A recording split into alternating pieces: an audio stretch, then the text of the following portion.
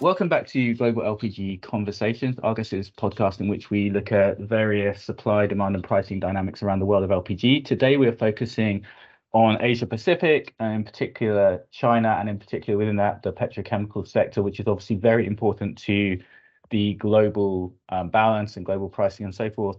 So today I have with me our senior editor, Esther Phua, based in Singapore. Hello, Esther.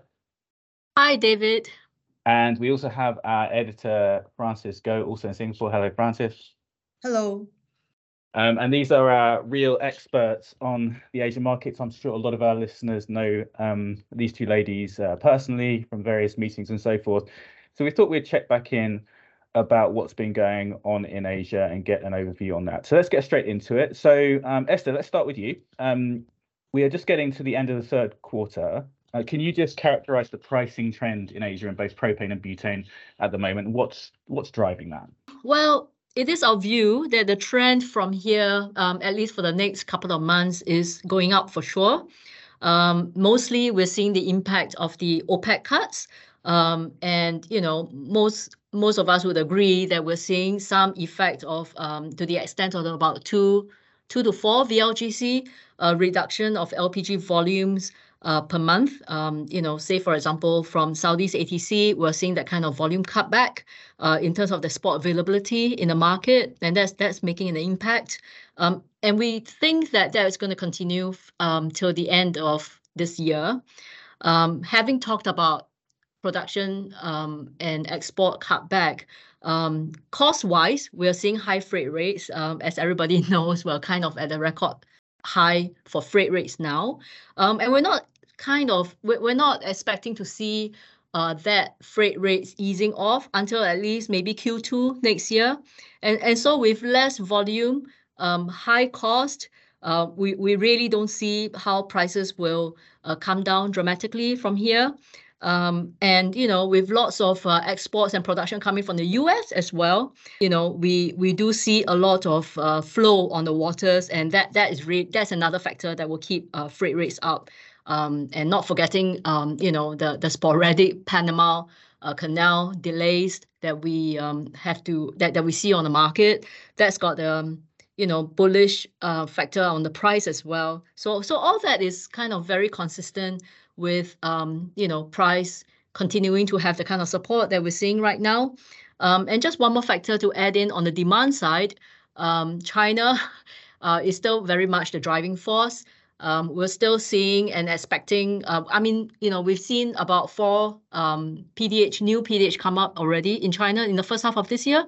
And we're expecting another maybe 6 new PDH to come up for the rest of this year and another 4 next year. So I would say demand is pretty healthy from, you know, China, just based on the number of projects that they have already scheduled coming on stream. Brilliant. Okay, so that's so if I'm just to summarize the way you characterize the market, we've obviously seen Q2, we saw some really low prices, but things have picked up then with the higher crude price and the lack of supply or the lower supply due to OPEC, and then obviously freight is really becoming more important at the moment. And then you mentioned PDH. That's right. Yeah, you mentioned PDH continue to absorb volumes, and over the past sort of year, 2 years, we've seen a continuation in the growth of that sector, although it has obviously, as we've covered, I think in our publications extensively, been a situation with a lot of negative margins and so forth. So if I just move to you, Francis, like what's the latest on that, and how is that going for PDH at the moment? I guess for Chinese import volume for this year, it seems on target to reach 32 million tons compared to 25 million tons last year, all thanks to these new builds of PDH. So, and having looked at the cargo premiums that buyers had paid for this year, they were all in positive territory except for in August. So, I mean, based on simply import volumes and where the cash differentials has been trading so far this year, it actually bodes quite well for how Chinese demand has behaved.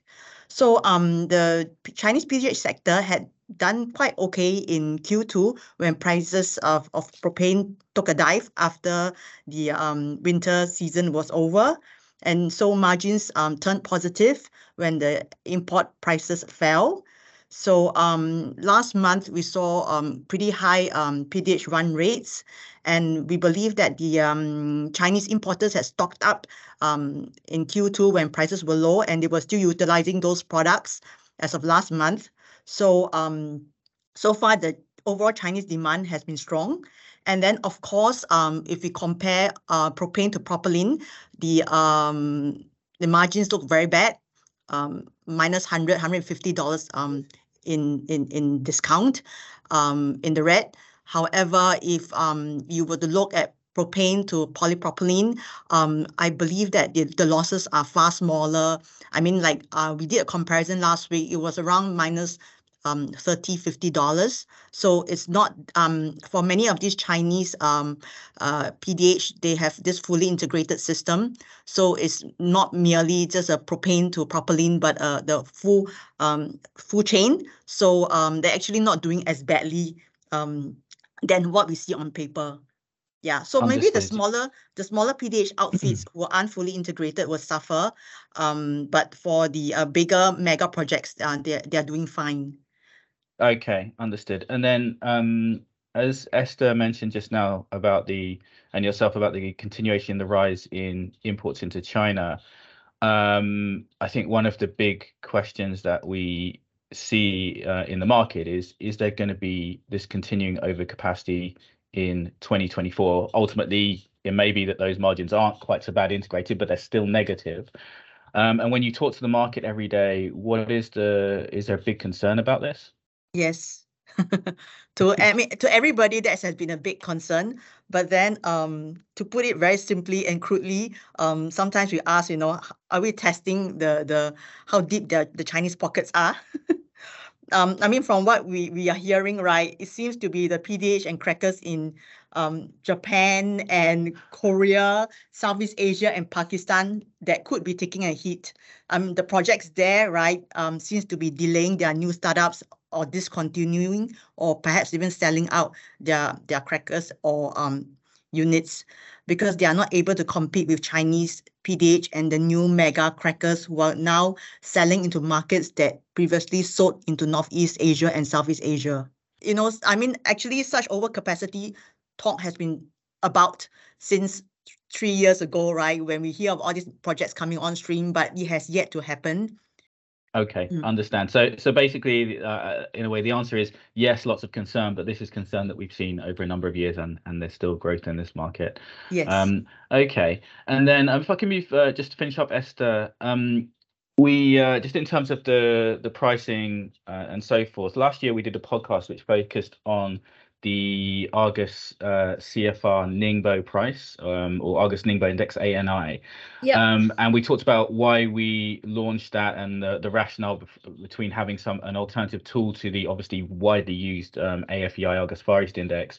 Are there any updates on that price?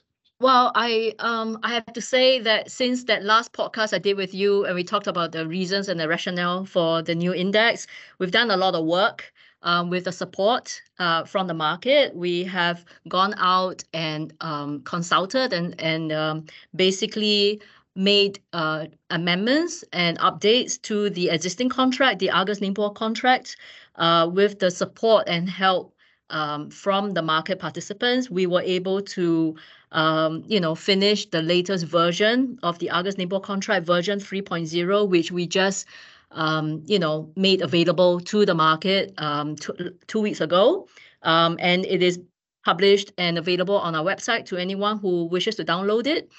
We believe that the contract is relevant, and it is relevant to how the Chinese market is trading today. As a result, we also have seen a few key Chinese importers and stakeholders indicating for the Argus Ningbo Index as part of the pricing formula in the term and spot tenders. And we have confirmed sellers who have made offers based on the Argus Ningbo Index. So we believe that it is a matter of time that this index will be utilized, we hope. And also just to add that the ANI, the Argus Ningbo Index, is already listed as a paper swap with ICE exchange. And yeah, so we're very hopeful that slowly but surely the index and the contract will eventually get used in the near future. And I would just like to add, we have the August LPG Forum coming up in November the 2nd in Shanghai, and we'll take the chance at that time to speak more about the index and the contract directly to our Chinese customers and buyers. Yeah. Brilliant. Thanks very much, Esther, for that. And yeah, just to note on that forum, so just to recap, that is the 2nd of November in Shanghai. That is a completely free event. So anybody who wants to come along, I expect we'll have a very good turnout to that from both the local market and also from the international market as well. So it'd be great to see as many of our listeners there, and we'll be happy to catch up with you in person. Yes, hopefully. Great. Okay, well, thank you very much. We'll stop there for today. So I'm sure we'll check in again on the latest on the Asian market. So bye-bye to Esther and Francis, and we'll see you again soon. Thanks, Bye. David.